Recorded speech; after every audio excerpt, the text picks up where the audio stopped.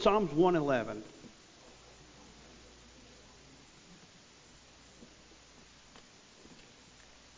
Psalms 111.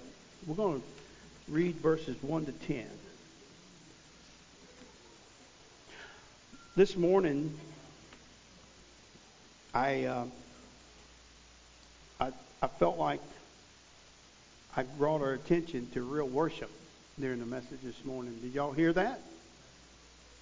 And it's not about the song, it's not about the preaching, it's about us touching God, right? And God ministering to us, virtue, inspiring us and equipping us. Tonight we're going to look at Psalms 11, and it's about praising the Lord. Matter of fact, the first 4 words, praise ye the Lord. Psalms 111. I'll give y'all a little preacher information. I only have 8 psalms that I haven't preached through. I've preached on every psalm but 8. And honestly, it may sound carnal to you, but it doesn't to me. I'm preaching the last 8 in the next couple of years. You know, how do you figure out what God wants you to preach? Well, first of all, you go to what Paul told Timothy. And we apply it this way. Preachers apply it this way. When you don't know what to preach, take Paul's advice. What did he tell Timothy? Preach the word. Preach the word. Preaching the word's a whole lot better than me giving you my opinion or what's feeling going on in my heart or how I feel about things. Preach the word. And so I kind of get permission to cover the rest of the Psalms that way, because when I get old, it will be a great comfort to my little old heart to know that I preach from all the Psalms. Now, I'll tell you some books I haven't preached much in. This makes you no difference. Doesn't matter to you, but I haven't preached much in Job, the Song of Solomon. You can imagine why I hadn't been there. Let me see. I've never preached through the book of Luke. Believe it or not, I preached the other 3 Gospels. But the last, maybe, the last of the synoptics, the 3 Gospels, I'm going to cover Luke. And I'm enjoying it. And I'll tell you what. One of the major factors that I use to decide what I'm preaching is, am I enjoying it? That may sound not right to you. But if I don't enjoy it, I know I have a chance that you won't. So, I don't know how that all works, but that's how it works. Psalms 111, I've never preached in, but I studied it this last week, and I'm ready. Praise ye the Lord. I will praise the Lord with my whole heart in the assembly of the upright and in the congregation. The works of the Lord are great, sought out of them that have pleasure therein. His work is honorable and glorious, and his righteousness endureth forever. That's in other Psalms, other places in the Bible. His righteousness endureth forever. It never changes. Verse 4, he hath made his wonderful works to be remembered. The Lord is gracious and full of compassion. He hath given meat unto them that fear him. He will ever be mindful of his covenant. He hath showed his people the power of his works, that he may give them the heritage of the heathen. That's important too. The works of his hands are verity, true, and judgments. All his commandments are sure. They stand fast forever. They don't move, right? And ever, and are done in truth and uprightness. He sent redemption unto his people. You can just plug Jesus right there.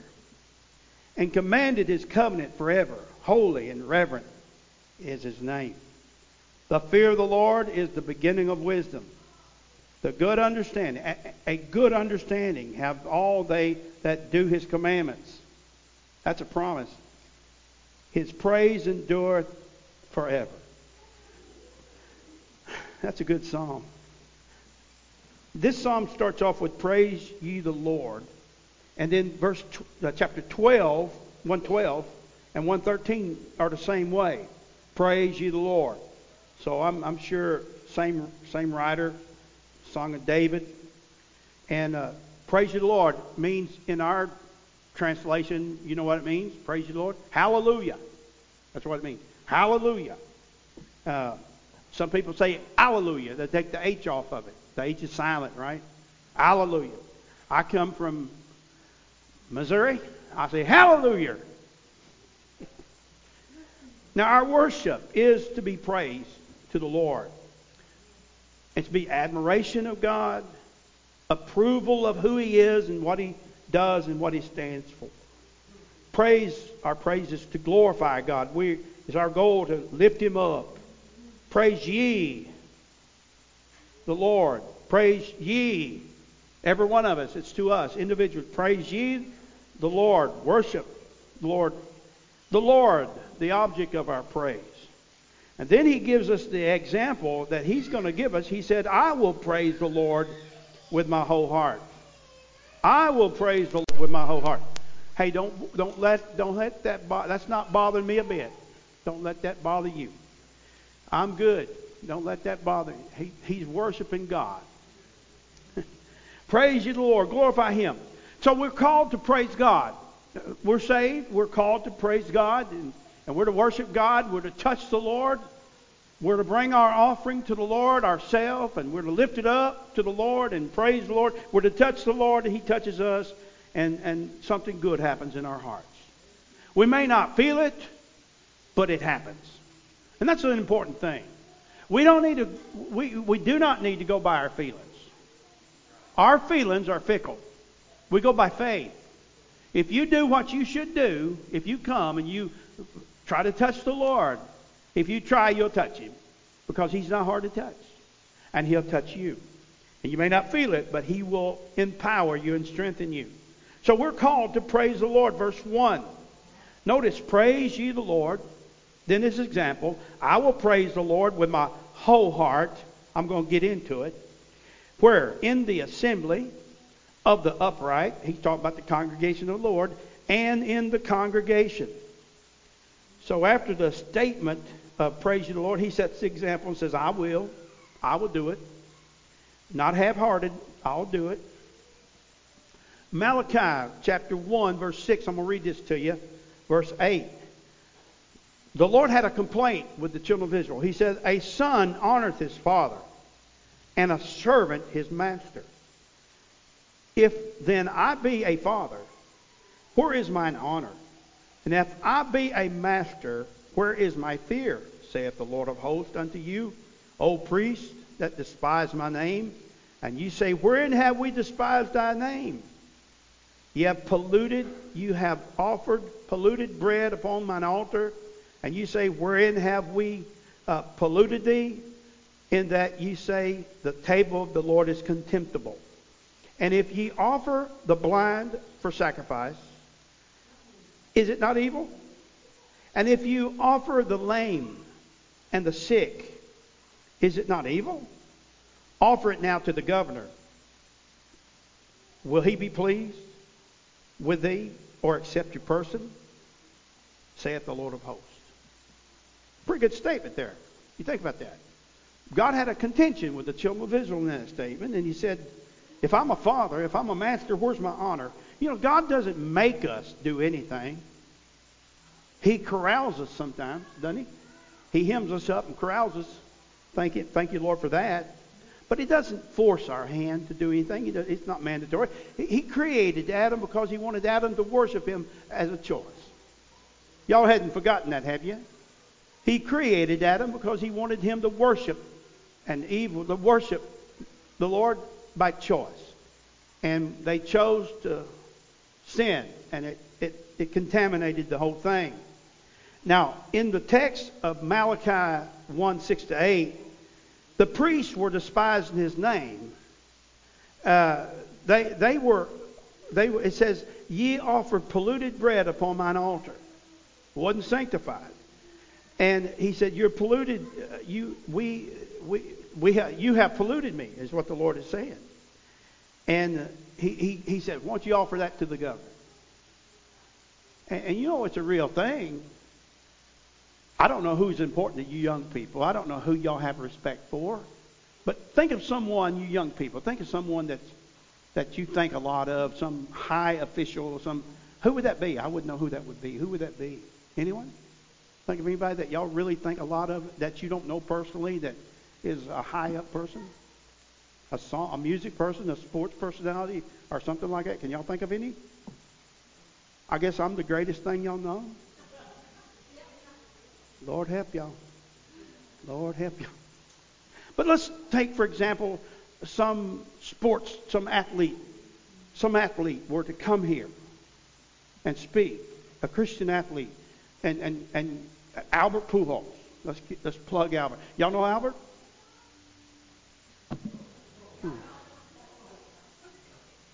Who's a good country music guy? God, somebody give me one. Who? Yeah. Say his name out loud where they can hear it. Aldean. I like him. Jason Aldean. The only reason I like him, I just heard of him. I heard of him. Try that in a small town, and now I like him. Y'all like that guy? Okay. If he's going to come here and speak to us, okay. Would y'all come? Would y'all come? Would you come? I ain't getting no help from y'all at all. I don't even know why I'm trying now. I'm trying for your benefit now. Well, if there's somebody you really respect, you should honor that person. You should listen to that person. You should pay respect in all that you do to that person. And what God is saying, He said, you're disrespecting me. God is saying, you're disrespecting me. And He is saying to us, try that on that Jason Aldean, that person you respect. And would you treat him that way? God is saying, would you treat him that way? God is saying to us, would you treat the governor that way? And no, you wouldn't. You would show him respect. And so God says, I am God, and I deserve your respect. And so that's why we should respect the Lord, ain't it? Amen? And show him our respect. And so that's just, God, we shouldn't give a half-hearted effort to the Lord. Now, verse 1 in this psalm, the psalmist said, I will praise the Lord in the assembly of the congregation. So we come together as assembly of the congregation. Our praise needs to be corporate together, out loud, doing it together, spontaneous if that's possible. And we're to give the Lord all the praise and glory for whatever happens good in our life. Everything that happens good in your life, you owe praise to God for. Now, let me ask you something. Caleb, if you got what you deserve from God, what would you get? What? Nothing? It's worse. What? No. If you got what you deserve, nothing. It's worse than that. In hell. You deserve to go to hell. You know that. You deserve to go to hell, and I do too. Bryce, if you got from God what you deserve, would you go to hell? That's what we deserve, isn't it? I'm going to drive this point home with you. Paul, if you got what you deserve from God, you'd go to hell. William, you understand that? God is a holy God, and we've all failed. We've all come short. We haven't respected Him like we should. Even if we try, we haven't done a good enough job at it. Okay? So if we all got what we deserve, we would go to hell. Curtis, you too. Me too. I'm in the same boat. But God is good. God is gracious. And we owe Him praise for every good thing that we have. And we should be willing to praise the Lord without restraint, without regret, without reservation. No one should bother us. If we do that, it would be a blessing to other people. Just worship the Lord without reservation. And I tell y'all, you guys sing in the church, don't you? I'm sorry, I'm preaching this group right over here right now. Linda, you're included in this. There was a day I decided to start singing and participate in church. And I'm glad that all you guys do. And I'll have to check up on that next time we worship, make sure I'm telling the truth. But when I decided to participate in the songs and sing the songs and be a part of church, it changed my whole experience at church. I began to enjoy going to church then. Maybe not as much as I do now, but it changed my attitude about it. And so you've got to be willing to participate in worship. We need to worship publicly. Now, the second point, worship, praise, have reasons. There's reasons for it. Look at verse 2. He says, the works of the Lord are great. Right. I don't know what I need to add to that. The works of the Lord are great. And we could look at creation. Don't forget who created this world. Don't underestimate what he did, what he has done in the past. The universe. We see the fingerprints of God in everything that he created. His works are not random by happen chance, but they're purposeful. They're in detail. They're organized. They're organized. From the atom to the stars, God made it all. He made it all. And there's no accidents. I have a thought here that I'll share with y'all. I believe the Lord, when he in chapter 1, verse 2 of Genesis, I believe he created everything in perfection. I don't believe the underwater table was like it is today. I don't think the mountains were like they are today. And I may be wrong. I wasn't there. Okay? But I don't believe there was desert spots and fertile spots. I believe the whole world was uniformly great and wonderful and pleasant. I think the flood created all the problems, all the table, the water table, and crushed the water table and all of that. Now, but what did God do? He made it even more beautiful with that, didn't he?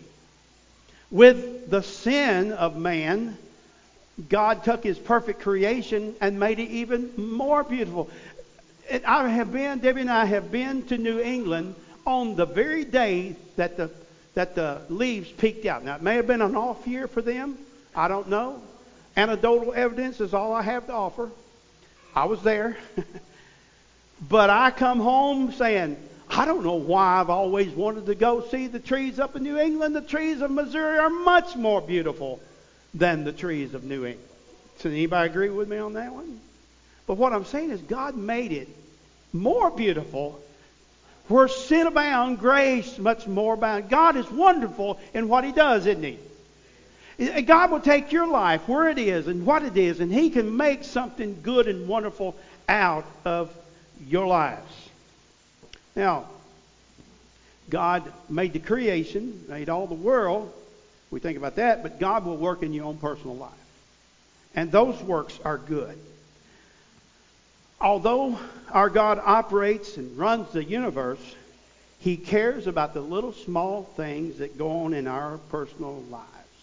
Now that is a great God. He doesn't overlook. Brecken, this next week you're going to be doing something somewhere and God is concerned. He's looking out for you somewhere at 24/7 this week. He sees it all and he cares. The details of my life. And when I sin, God does not approve of it, but thank God he doesn't turn his back on me. He's waiting. God works in our personal life. I think, let's go back to a biblical example. We could go to the King Cyrus of Persia. Remember reading about him?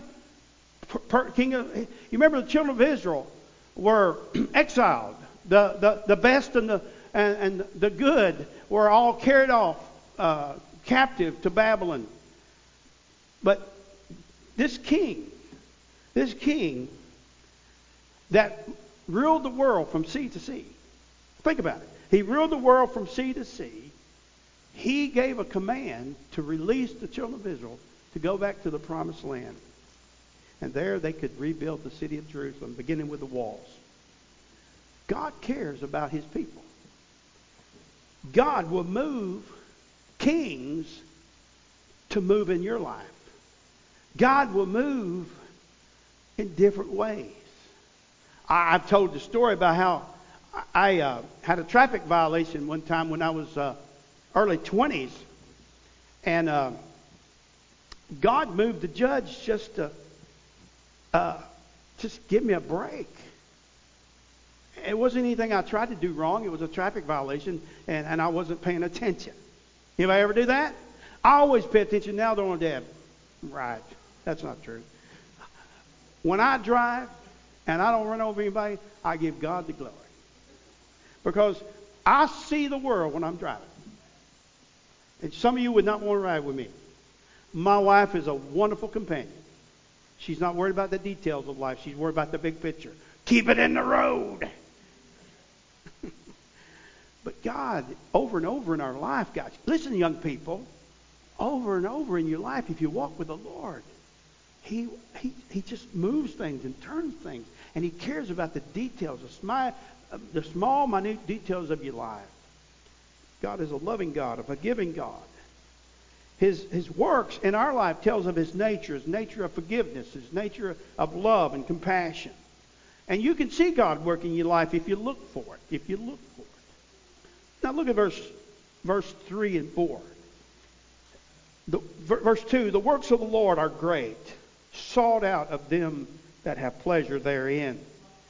Sought out by them that have pleasure. We need to seek God, seek His works. Verse 3, His work is honorable and glorious, and His righteousness endures forever. Here's the thing. Lord, will you help me steal this money? Will you help me not get caught stealing this money? Here, I'm going to go rob the bank. Jesus, will you help me not get caught? Is He going to answer that prayer? That prayer is an abomination, right? Aren't y'all glad I didn't lose my thought and not complete that thought? That would be an abomination. God doesn't do anything dishonorable. That's when we try to do things that are dishonorable, the Lord says, oh, you're on your own on that one. You're on your own on that one. Okay? He doesn't approve of sin in our life. He doesn't approve of dishonorable acts in our life. But He's always there. He doesn't forsake us. He never leaves us. So let's look at it. Verse 3. His work is honorable and glorious, and His righteousness endureth forever. Listen, you never can ask God to do anything that's not right, because He's a righteous God. And He will not violate His righteous nature. His works are honorable. His works are glorious. And he has a design for our life. He has a plan for our life.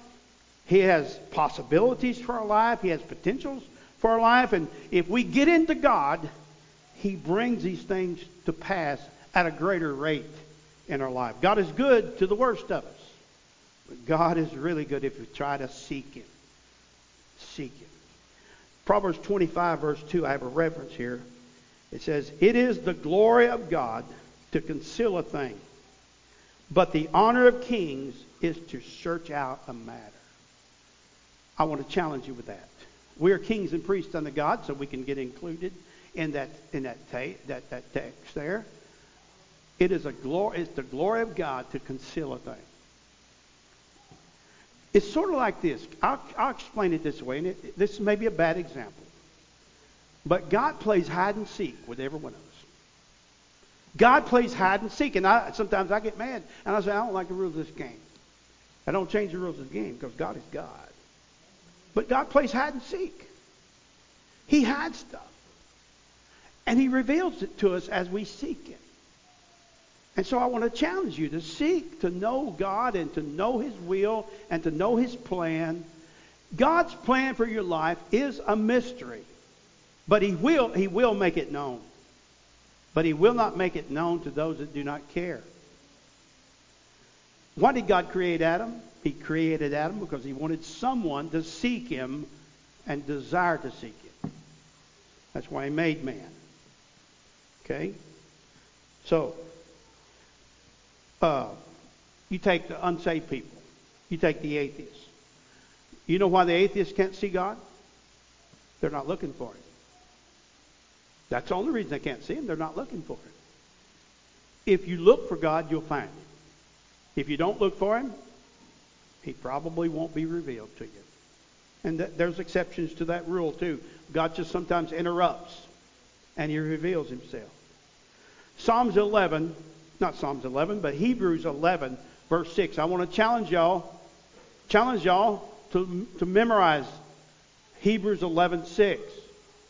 Some of you already have it memorized and it's up on the screen. But without faith, it is impossible to please Him. For he, I got to get back in my brain. For he that cometh to God must believe that he is, and that he is a rewarder of them that diligently seek him. What does that verse say? Think about that verse. That verse runs contrary to some people's belief. Some people have the belief that what will be, will be. There's nothing you can do to change anything, and you're just a pawn in the hand of God. But hey, God is in God. God is in control of all things. But that verse runs against that policy. God says this, but without faith, it is impossible to please God. So you need to have faith, don't you? And you can not have faith, or you can have faith, or he wouldn't have said that. Right? But but without faith, it is impossible. It is impossible to please him. For he that cometh to God must believe that he is, and that he is a rewarder. Some man-made doctrines make you think that what the will of God is, and you don't have anything, part of it at all, and that's just crazy. You must believe that he is.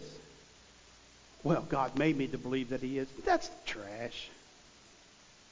Must believe that he is, and that he is a rewarder of them that diligently seek him. If you want to know God, you can find him. He made it that way. You can find him. God never created any person to go to hell. Hell was made for the devil and his angels.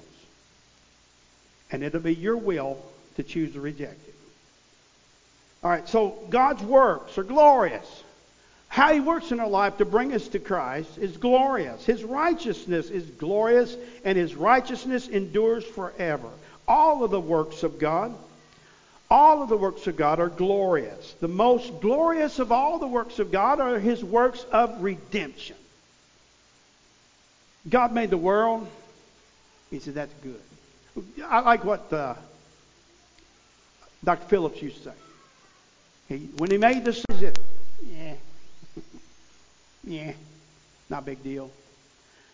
Just to take that to the conclusion, his greatest work is when he sent his son, the Lord Jesus Christ. His greatest work is the plan of salvation that was planned before the foundation of the world. That's his greatest work. Think about this. A God that is on a throne in heaven that cannot be touched, cannot be moved, it cannot be challenged. He so chose to come and live among us. To be one of us. To live like we live. To go to the toilet. You ever think about that? You're not defiled? You are. Every time you go to the toilet, you prove your defilement. You dirty thing, you. Hey, you have to take a bath. You're just filthy. That's who we are, right? But this great God chose to come down here and sweat with us. Think about the God of creation. He came down here and sweat with us. And he didn't have any modern conveniences. Jesus is up there, and Peter and him having a conversation. He said, man, it'd be a piece of cake to go down to earth now. You think that's going on? No. But it's a good example. But he came. The work of redemption is his most glorious work. He made himself fit to walk among us, to be one of us. He made himself weak. He gave himself all the emotions that we have so that he could feel everything that we feel. Suffer anything that we feel. And he did it because his great love for us. He wanted to take us to heaven. And he'll take anyone who calls upon him to heaven. If you'll come to Jesus, he'll take you to heaven. His works tell of his nature. His nature. You see a part of God when you look at the stars, when you look at creation, but you don't see the picture of God or who he really is until you look at what he did in redemption.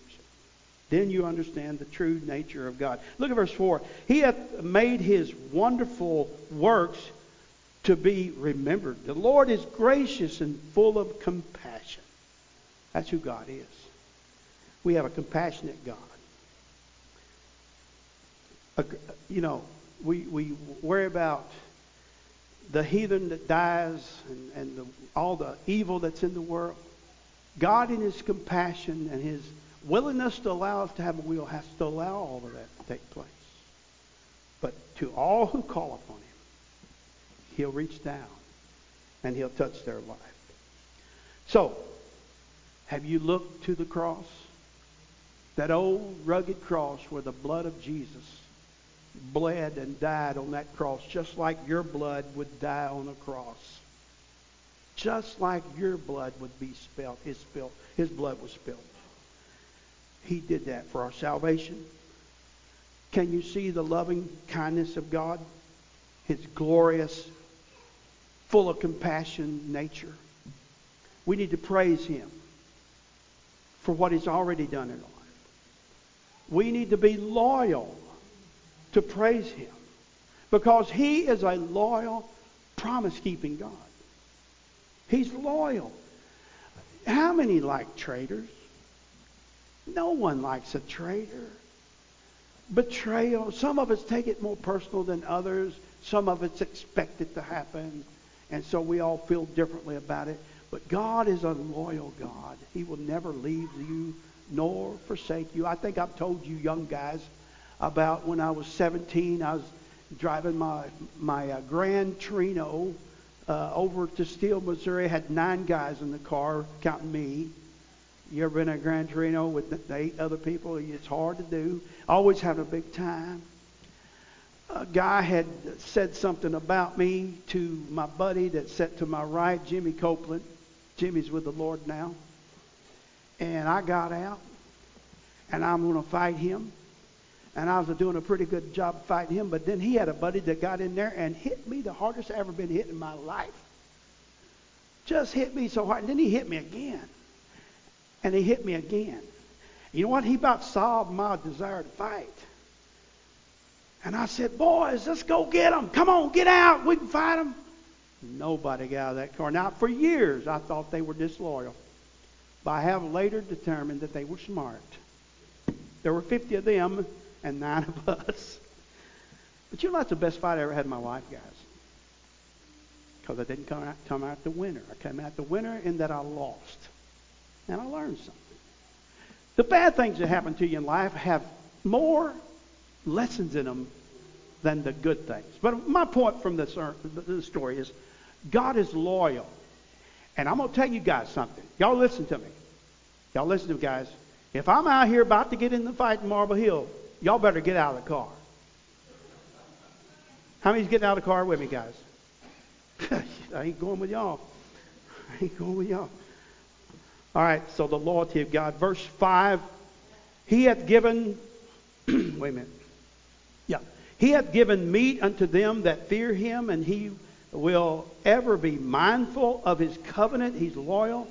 He hath showed His people the power of His works, that He may give them the heritage of the heathen. And some of you people are wondering, why do you tell about having a fight when there's a young person? Because that ain't the worst thing a young person can do. Have some self-assertiveness and think your own way and be independent-minded. And God's always after a rebellious young man to get him in line with God. And He can use you. You got to have a little spunk to you. God is mindful of His covenant. We're to appreciate His loyalty, His mindfulness. He'll never forgive us, never leave us, nor forsake us. His work to the children of Israel. I pull this from verse 6. His work in the children of Israel. What did He do when they were in Egypt? I'm about ready to gargle in front of y'all. What did He do? Who did He send to Israel, to Egypt, to gather the Israelites to bring them out of Israel? Who was it? Thank you, Linda. I could hear that voice. He sent a mediator. He's a type of Christ. He sent Moses there, and God sent him. He got them across the Red Sea. They're 40 years in the wilderness because of their sin. Did God forget them? The only reason he didn't forget them because the mediator. He didn't forget them, but he brought them into the promised land, and he gave them the promised land. Now, I want to show you verse 6 because I think it's important. Look at verse 6. He had showed his people the power of his works. That's what he did in the promised land. That he may give them the heritage of the heathen. So, God, are you calling them people that was there before the children of Israel heathen? That's exactly what he called them, isn't it? That was their land. Are you sure of that? When people started coming to America, I'm going to offend all you full-blooded Indians now. Now I got an Indian in me. When people started coming across the ocean to America to find freedom and ability to worship, there were people here, weren't they? And he took that ground from those people, didn't he? And he gave it to these people that wants to establish a nation, one under one God, one nation under God, indivisible, with liberty and justice for all. When we get away from that principle, we're going to better look out, right? So notice, he took that. And you get this. If you go to talking to people that want to have a complaint about God, you'll say, well, and they'll tell you about the way the indigenous people were treated in America. Let me ask you a question. Whose land is this? It's his. It's his. It's not ours. It's not theirs. And he gives it to whoever he wants. Now that you better understand and accept that God is God. And he works in respect to our attitude towards him. When those people came here, there were all kinds of people. But of the groups that came here, there was a core group, maybe small, but core group of people that wanted God. Example, when they came to New England, he blessed them and they survived. When they came to Jamestown, it was for gold and they didn't survive. I think you better think about things like that. But notice verse 6. Verse 6, he said, he hath showed his people the power of his works, that he may give them the heritage of the heathen. It's God's land, the heathen are wherever. And who are the heathen now? They're the Americans. They are the Americans. So it's all God's. And he gives it to whoever he wills. That's what he did in the example of the children of Israel, and that's what he does constantly. It's God's. He can do with it what he wants. He owns the land. Psalms 24:1, the earth is the Lord and the fullness thereof, the world and all that they that dwell in it. It's all his, right? We could go to Psalms 89, verse 11. The heavens are thine, the earth also is thine. As for the world and the fullness thereof, thou hast founded them. It's all God's. Okay. So Brecken owns a piece of property. Hopefully this stays this way. Caleb comes to live on his property. He has the right to expel him from his property. Is that not true, Caleb? That's true. Don't forget that's true. The laws of the land are changing rapidly. I better hurry up and get this illustration done. Because it's yours. Okay? Property ownership. You realize property ownership is a vital part of what the Bible teaches.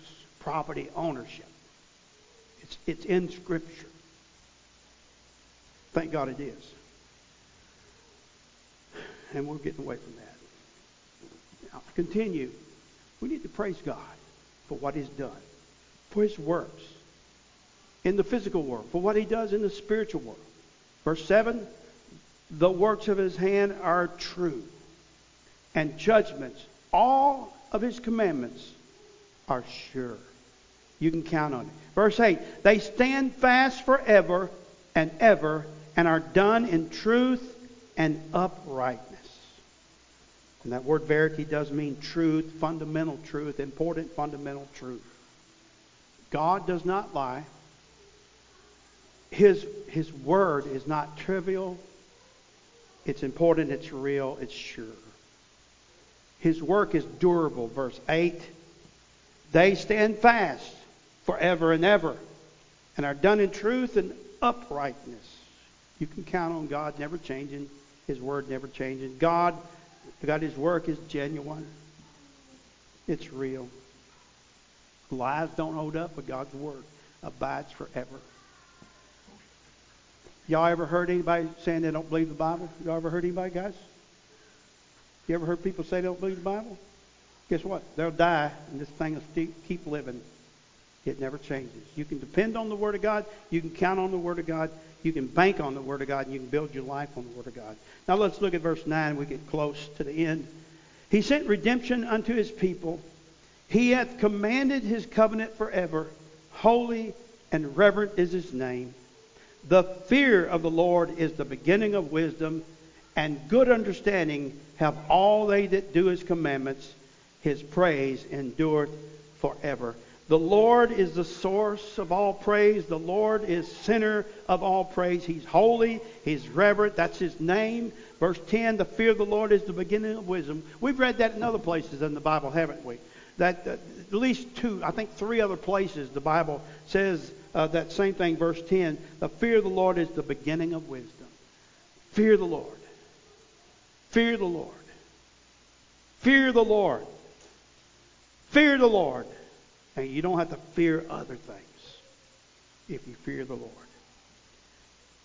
Now, we begin with the Lord by humbly bowing ourselves before Him. You've heard of Saul of Tarsus, haven't you? Saul of Tarsus, who became Paul in the New Testament. Paul the Apostle.